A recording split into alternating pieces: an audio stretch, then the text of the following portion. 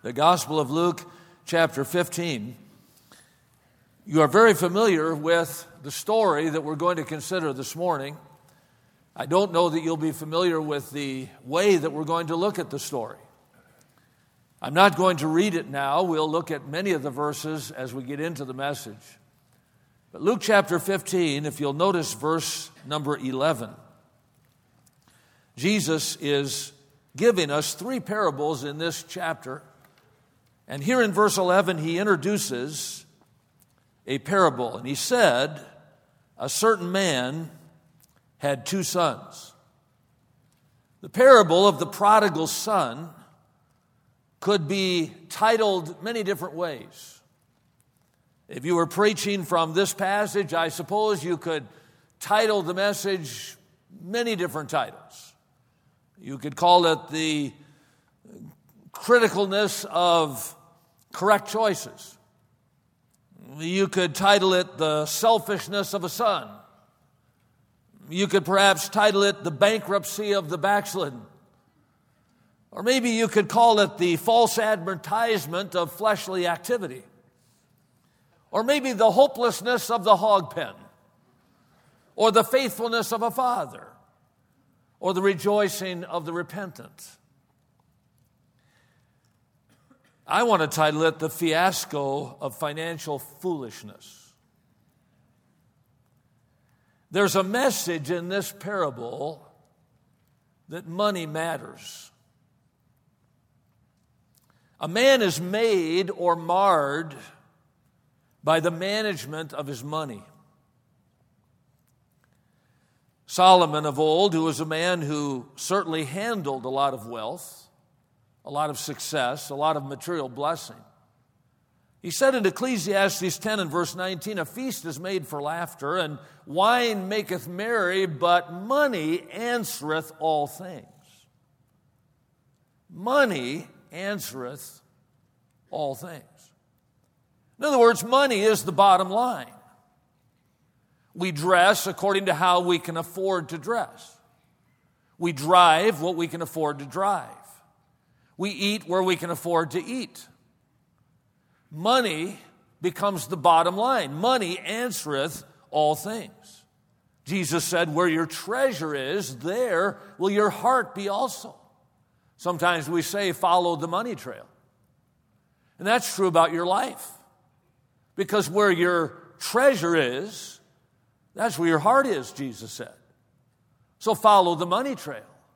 How does a person manage their money? What does a person do with the material things that God has provided? I wonder this morning, are you a financial prodigal? If you can't manage your money, how will you manage your marriage? Because money is going to be a big part of it. In fact, the leading cause of divorce for decades, year after year after year, for decades, the leading cause of divorce, finances. So if you can't manage your money, how will you manage your marriage? How will you manage a ministry? Money matters.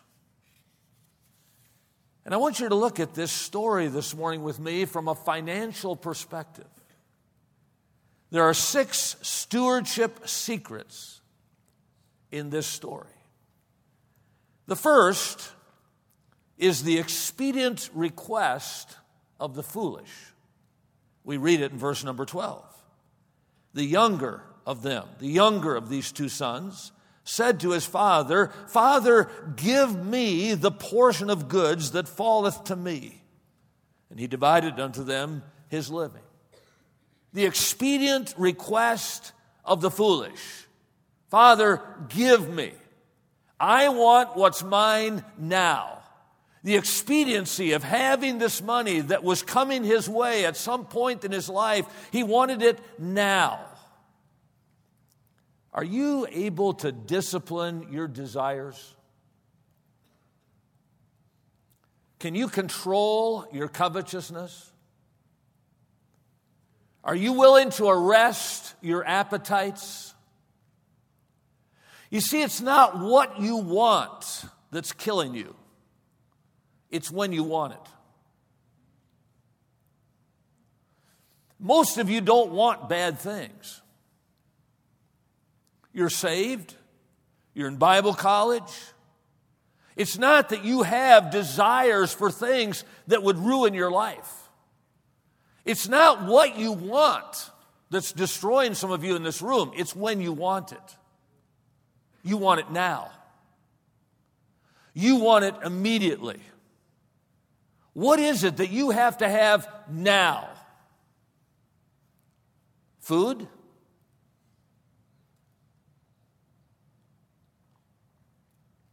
Can you discipline your appetite? Can you say no to your flesh? I'm going to tell you something. If you can't say no to food, you'll never say no to sex.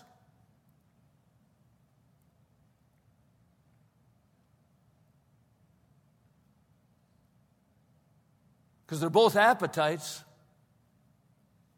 They're both passions. You better learn to discipline both. You better be able to say no to your flesh. Because the flesh will get you in the habit of always wanting what you want now.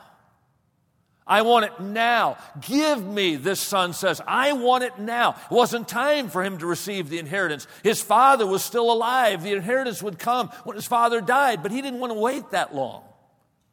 And some people don't want to wait for a possession. They don't want to wait for that next phone. They don't want to wait for a car. They don't want to wait for that new item of clothing. They've got to have it now. The expedient request of the foolish. In Psalm 62 and verse 5, my soul, wait thou only upon my God, for my expectation is from him. Is your expectation in life from God, or is your expectation in your own hands? Are you saying, hey, this is what I want, this is when I want it, and I'm going to make it happen. I'm going to take it when I want it. I'm going to buy it when I want it. The Bible says the Lord is good to them that wait for him. In fact, in the very next verse, in Lamentations 3, verse 26, it says, it is good that a man should bear the yoke in his youth and quietly wait for the salvation of the Lord. Are you able to quietly wait for some things? Young people, learn contentment. You have to learn it. It's not natural. It's not something that comes attached to your salvation. When you get saved, it doesn't mean that automatically you're now content. You have to learn contentment. Remember what Paul said? He said, I've learned in whatsoever state I am, therewith to be content. He had to learn it. It doesn't come just because you want it. It doesn't come just because you ask for it. You've got to learn to be content. Godliness with contentment, Paul said, is great gain. You want to get ahead in your life? Learn to wait. Learn to be content. Learn to put your expectations in God's hands. You don't have to have right now everything your parents have. You don't have to live in as nice a house as your parents live in now when you start out in ministry. You don't have to drive the kind of car your dad drives when you graduate from college now. He didn't. Learn to wait. Learn to anticipate. Learn to expect those things as God provides. Don't get expedient when it comes to your desires. Learn to realize God is going to bring these things into your life at the time that you need them. Don't look at what everybody else has, what everybody else is doing, and say, well, I've got to have that. If I'm going to be successful, I've got to have that phone. I've got to have that kind of a car. I've got to have those kind of clothes. Listen, none of that makes you any more a child of God. None of that makes you any more usable to God.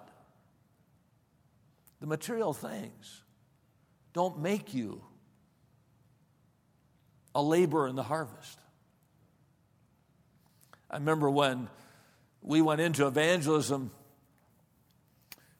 we talked about travel and those kinds of things. And when we started out in evangelism, it just wasn't possible financially for my wife and I to travel together. I had a 1972 Datsun that ran whenever it felt like running. My payment on that thing was $48 a month, and it wasn't worth that. But that was my form of transportation. And when I started out in evangelism, I had 3 meetings scheduled. One meeting was for 3 days, one was for 2 days, and one was for 1 day. That was it. That was my future. My wife was teaching in a Christian school to put some bread on the table. I was working temporary jobs whenever I could, and we didn't have much. And so when I started out in evangelism, there was no way we could go out and buy a trailer or buy a truck or buy some kind of vehicle to travel in. No, it was going to have to be solo for a while. But we had decided that if God blessed our marriage with a child at some point, that at that point we would take a step of faith. And we would buy some kind of a vehicle that we could travel together as a family. And so we kind of put it in God's hands. And we said, Lord, when the time comes for you to give us a child, at that point, we're also gonna put our expectation in your lap to say, you know, we're a family and we need to raise our children together and we're going to need to get on the road together. And so 3 years into marriage, here came our first son. 1977, 40 years ago now. And about a mile from our house, there was an Airstream trailer that sat by a guy's house. It never moved. And I would jokingly, every time we'd drive by it, I'd say to my wife, there's our trailer. And she'd laugh, say, that's an Airstream trailer. Those things are expensive. I said, yeah, I know, but you got to have faith. When John was born, I walked up to that house and knocked on the door. And a man came to the door. He was a professor at Purdue University. And he said, what can I do for you? Beautiful home. And I said, well, I noticed you have a trailer parked outside. And I said, I'm an evangelist. I live just down the road here on Garden Street. And I said, I'm an evangelist. I travel and preach in different churches. And I've been thinking about buying a trailer. And I have no idea where a dealer is. I have no idea where a person would buy a trailer. And I noticed you have one. I thought maybe you could give me some advice. He said, come on in. I walked in, met his wife. And he said, this man's looking for a trailer. She laughed. He said, it's really interesting. He said, just this morning we decided to sell ours. I said, really? He said, yeah, you want to come see it? I said, sure. I said, my wife's outside. Do you mind if she comes and sees it as well? He said, sure, come on.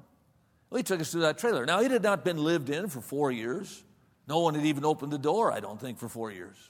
It had just sat there next to his house. It was a 1968 Airstream trailer. It was 28 feet long. Actually, it was 25 feet long because they counted the hitch. So it was 25 feet of living space inside that trailer. And God worked out some details. I won't bore you with all that, but we bought that trailer. And God provided a truck for us to buy as well from evangelist Ron Comfort, and we began to pull that trailer around the country. And the first trip we took was to a camp in northern Wisconsin. When we arrived, we went in the trailer, we turned on the lights, but the lights didn't come on. We found out there was no electricity in the trailer. The electricity did not work. We got the maintenance man at the camp to check it out, and he was able to get us electricity as long as he ran this cord down the middle of our trailer.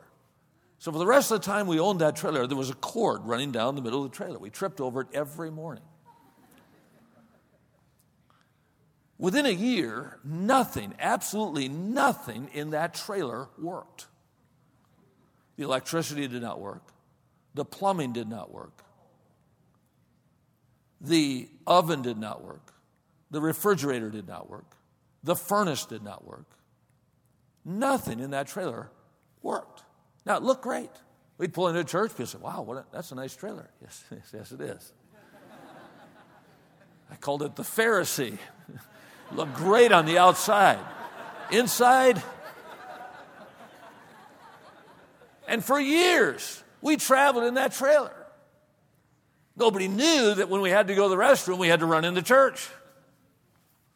Because we didn't have a restroom in the trailer. We wanted to cook a meal. We had to sneak in the church kitchen when no one was around and cook a meal, take it back out, eat at our little table. One time it was so cold, we were in Milwaukee, Wisconsin preaching, and it was so cold and the furnace didn't work, so I'd bought this kerosene heater that was helping keep us warm, and I woke up and the kerosene had run out, and I thought, I got to turn this furnace on. The furnace was cracked. It was a propane furnace, and it was cracked. And if a furnace cracks that has propane, the propane seeps out, and it can kill you. But I thought, it doesn't matter. I'm going to either freeze to death or I'm going to be, intoxicated to death. So I turned the furnace on, and about an hour later, I woke up. I had no idea where I was. I was like on drugs or something. I couldn't see anything. And I opened the door because I knew what had happened. I opened the door, and I jumped into a snowbank and managed to revive myself. But we lived in that trailer for years. But you know what? It didn't affect my preaching at all. It didn't make me a better or worse soul winner at all. It had absolutely nothing to do with the call of God on my life. Be careful, young people. You tend to think that, well, look at that suit, or look at that purse, or look at that cell phone, or look at what he's got, look what she drives. And you're saying, that's what makes somebody successful, that's what makes somebody important, that's what God uses. No, he doesn't. You're called of God to serve him. Don't worry about the material things. Put your expectations in his hand. The expediency of this young man, I want it now. But notice, secondly, the exhausted resources of the frivolous. In verse 13, he gets his money. He divided the living. In verse 12, and not many days after, the younger son gathered all together and took his journey into a far country, and there wasted his substance with riotous living. And when he had spent all, there arose a mighty famine in that land, and he began to be in want. Young people, let me make a statement here. Write it down. When we run out of money, it's not because of God's lack of supply. It's because of our lack of stewardship. Now, I've run out of money in my life. But when we run out of money, it's not a matter of a lack of supply by God. It's a lack of stewardship by us. The prodigal inherited enough money to last him a lifetime. He inherited a large sum of money. Some Bible scholars believe that today it would be equivalent to about $3 million. There was enough here that he got that day to last him the rest of his life. And can I tell you something, young people? God has promised to put all that you need in your hand. My God shall supply all your need according to his riches in glory by Christ Jesus. That's God's promise to you in Philippians 4:19. So if God takes you to the mission field, if God puts you in a pastorate, if God makes you a youth pastor, if God puts you in a Christian school to teach there, listen, God says, I'm going to put everything you need materially in your hand. So when we run out of money, it's not a lack of supply, because God said, I'll supply. When we run out of money, it's a lack of stewardship.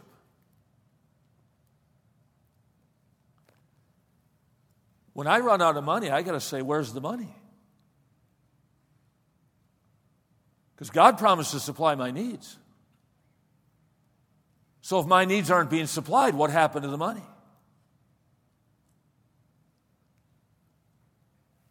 Jesus said, take no thought for your life, what you shall eat or what you shall drink or wherewithal shall you be clothed.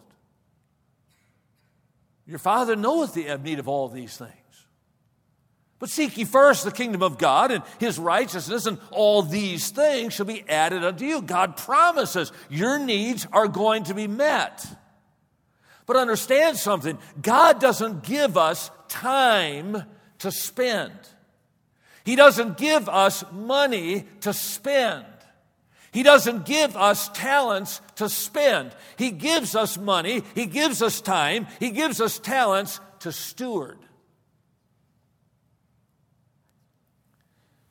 Moreover, it is required in stewards that a man be found faithful if I take $1,200 this month and I spend it on something I want, and I don't make my house payment, I'm not a steward. I'm a thief.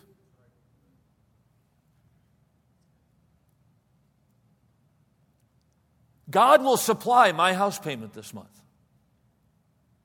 He promises. He promises me a place to live. But if I take what He provides for me and I use it for something other than what I'm supposed to, I'm not being a right steward. God didn't give it for me to spend. He gave it to me to steward. And by the way, when we spend it rather than steward it, God's not going to bail us out. When he had spent all, he began to be in want. And some of you this morning are in want because you've spent instead of steward. The substance of a diligent man is precious. When God puts things in your hand materially, they ought to be precious to you. Why?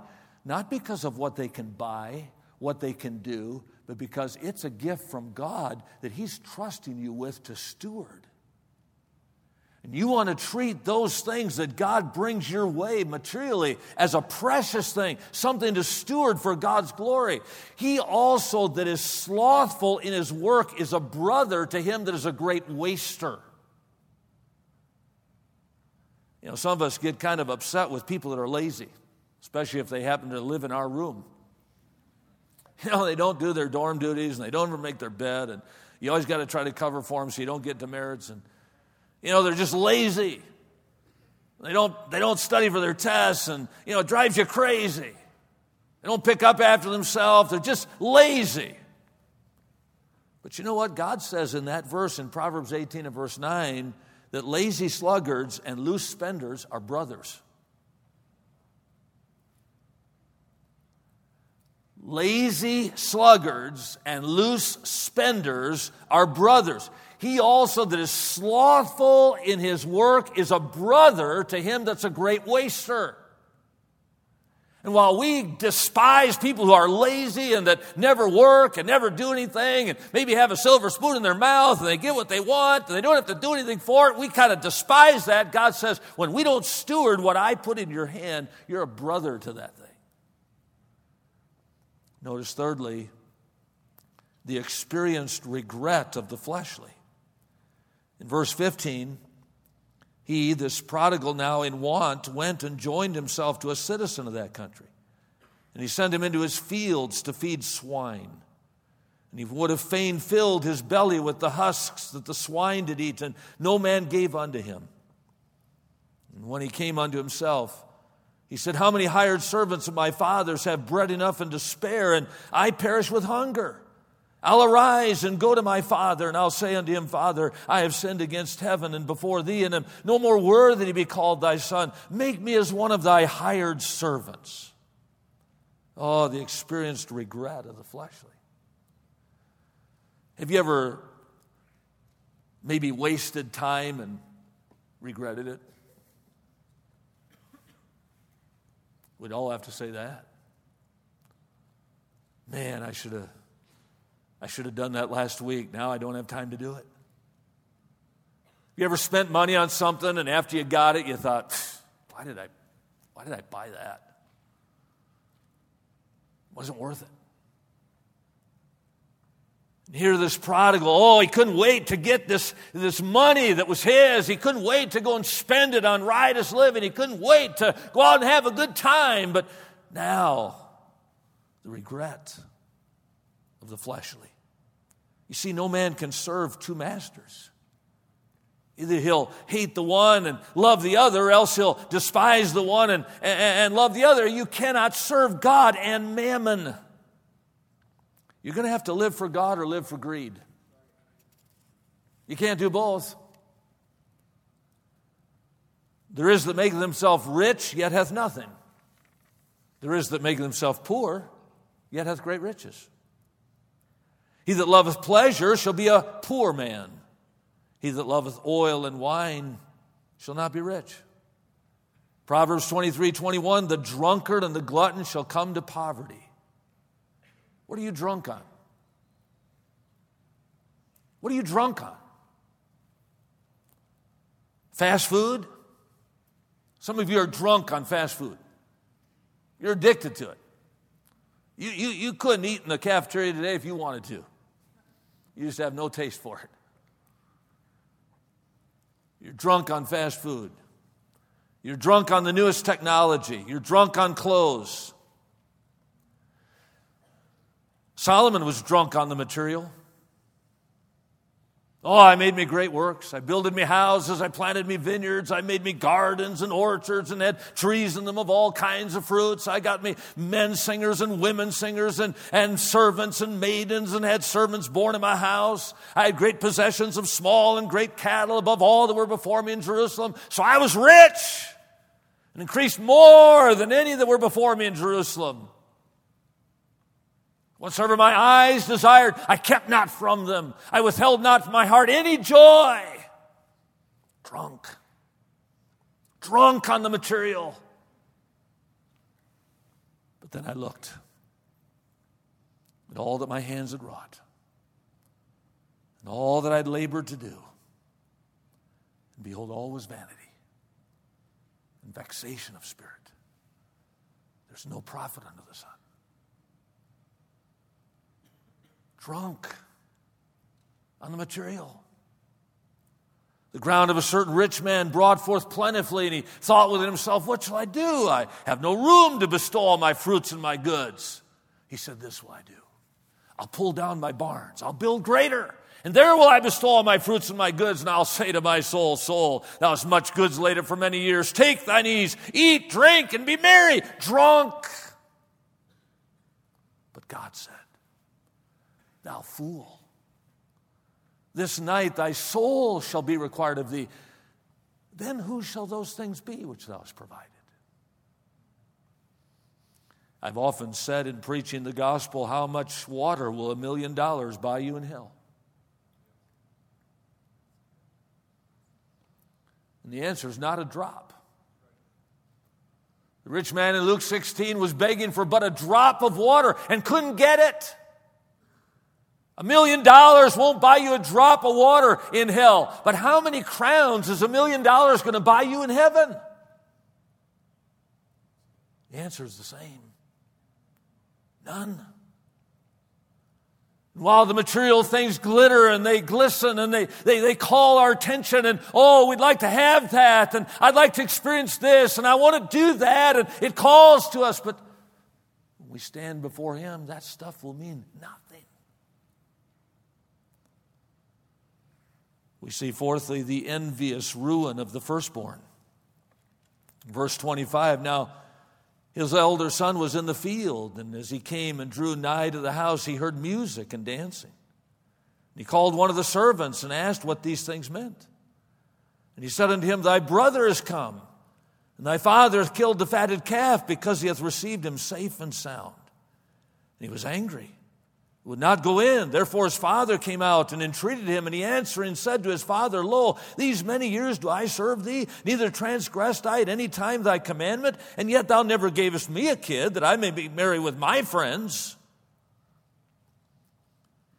You know, some in this room are ruined by what you don't have. All you think about is what other people have that you don't. You're not the prodigal financial son. You're the elder son that wishes you had. A sound heart is the life of the flesh, but envy is the rottenness of the bones. You see, some people rot in extravagance while other people rot in envy.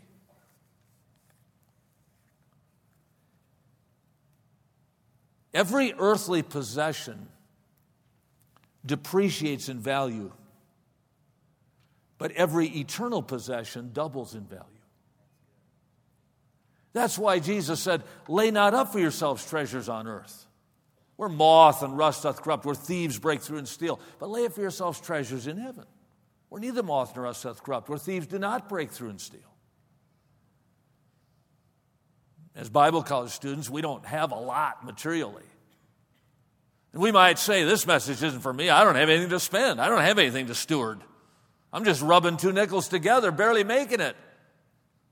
But envy's killing you.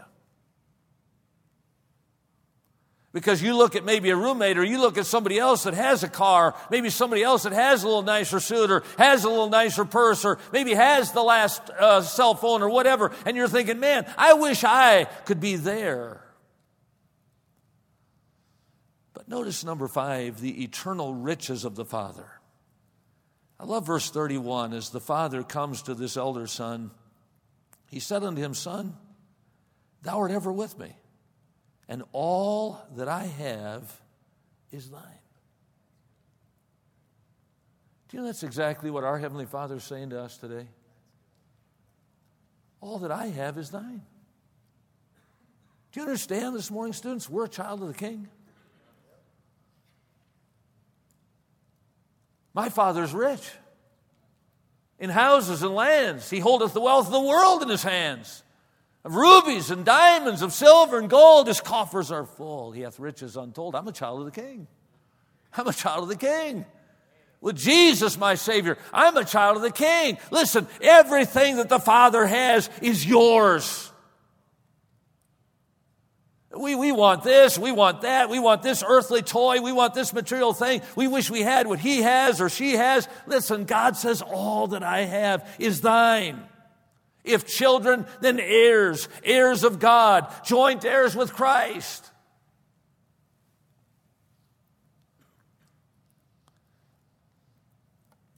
Years ago, there was a large plantation owner in the South. He was very wealthy. He owned thousands of acres and had beautiful barns and all kinds of livestock. And of course, back in those days, they had slaves that cared for the animals and cared for the fields. And this plantation owner, he was like everybody else in those days. He had a number of slaves. And one of his best slaves was an older black man by the name of Mose. Mose was a Christian. Mose loved the Lord. He loved to be out in the fields just singing those old Negro spirituals to his God. He walked with the Lord. Mose had a burden for the plantation owner. He wanted to see him saved. And because Mose was such a loyal slave and such a good worker, the plantation owner loved him. And one night he invited Mose to come on in for a meal at the main table, to sit with he and his family. Mose accepted the invitation, but he sat at the table very troubled. In fact, he had a hard time eating. As the food was passed, he passed most of it by, just kind of nibbled here and there. The plantation owner, he noticed that Mose just wasn't himself. He said, Mose, what's troubled you? What's wrong? Man, I want you to enjoy a good meal. I want you to sit at my table. I want you to enjoy the comforts of my home. Tonight, you don't have to go out to the slave quarters. You can be with us. And what's wrong? And Mose, he said, Master, he said, I'm troubled because last night I had a dream. And in the dream, the richest man in the valley died. And he said, well, Master, everybody knows who the richest man in the valley is. And you don't know my Jesus. You need Jesus. The master, he didn't want to hear this. He abruptly stood up and he says, Mose, I'll not have you talk like that. You've mentioned these things before, and I don't want to hear about this. Mose said, but Master, you need Jesus.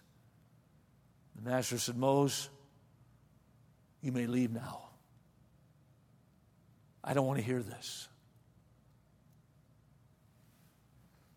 Moses humbly made his way to the door and exited back to the slave quarters.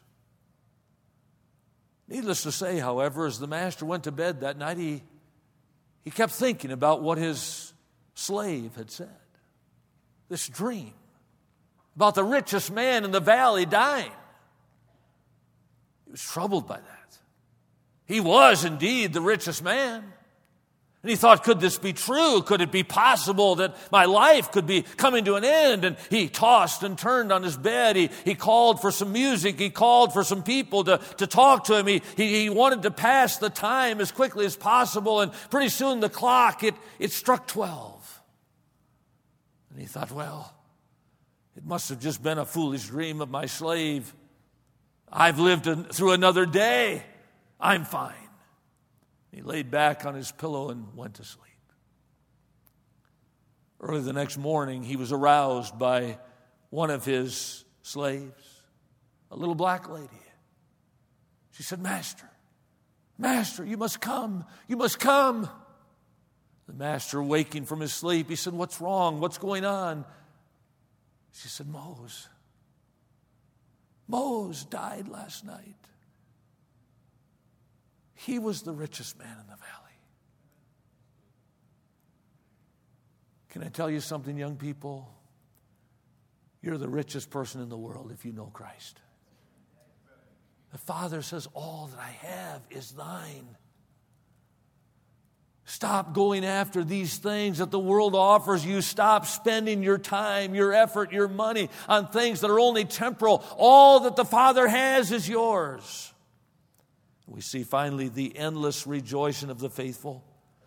You know the story. I've skipped some verses. This prodigal makes his way home and he arrives and the father throws a party and he invites everybody to come. And of course the elder son refuses, that we saw a minute ago. But look at verse 32. It was meet, he said, that we should be merry and glad. For this thy brother was dead and is alive again, and was lost and is found. You know who he's making that pronouncement to? Stop and think. Who's in the story? Well, you got the father, you got the prodigal, you got the elder son, and you got the servants. That's it. Now, we know at this party, the father's there, the prodigal's there, the elder son's not there. He's in his room pouting. The servants are there. And he's saying to these servants, rejoice. Rejoice. This, my son, was dead. He's alive again. He was lost, but he's found. He's calling on the servants to rejoice. Those servants didn't have much. They had no inheritance from this guy. They were merely hired servants, but they had been faithful to do as the Lord had commanded them. When he said, go and kill the fatted calf, they did it. When he said, go and get the robe, bring the ring, put shoes on his feet, they did it. They were obedient to the master, and thus they could rejoice. Quit worrying about your finances and start working on your faithfulness. Stop spending and start stewarding. At the end of life, riches are way overrated, but rejoicing isn't. When you get to the end of your life, riches aren't going to matter anything. They don't hook U-Hauls to hearses. You're not taking it with you.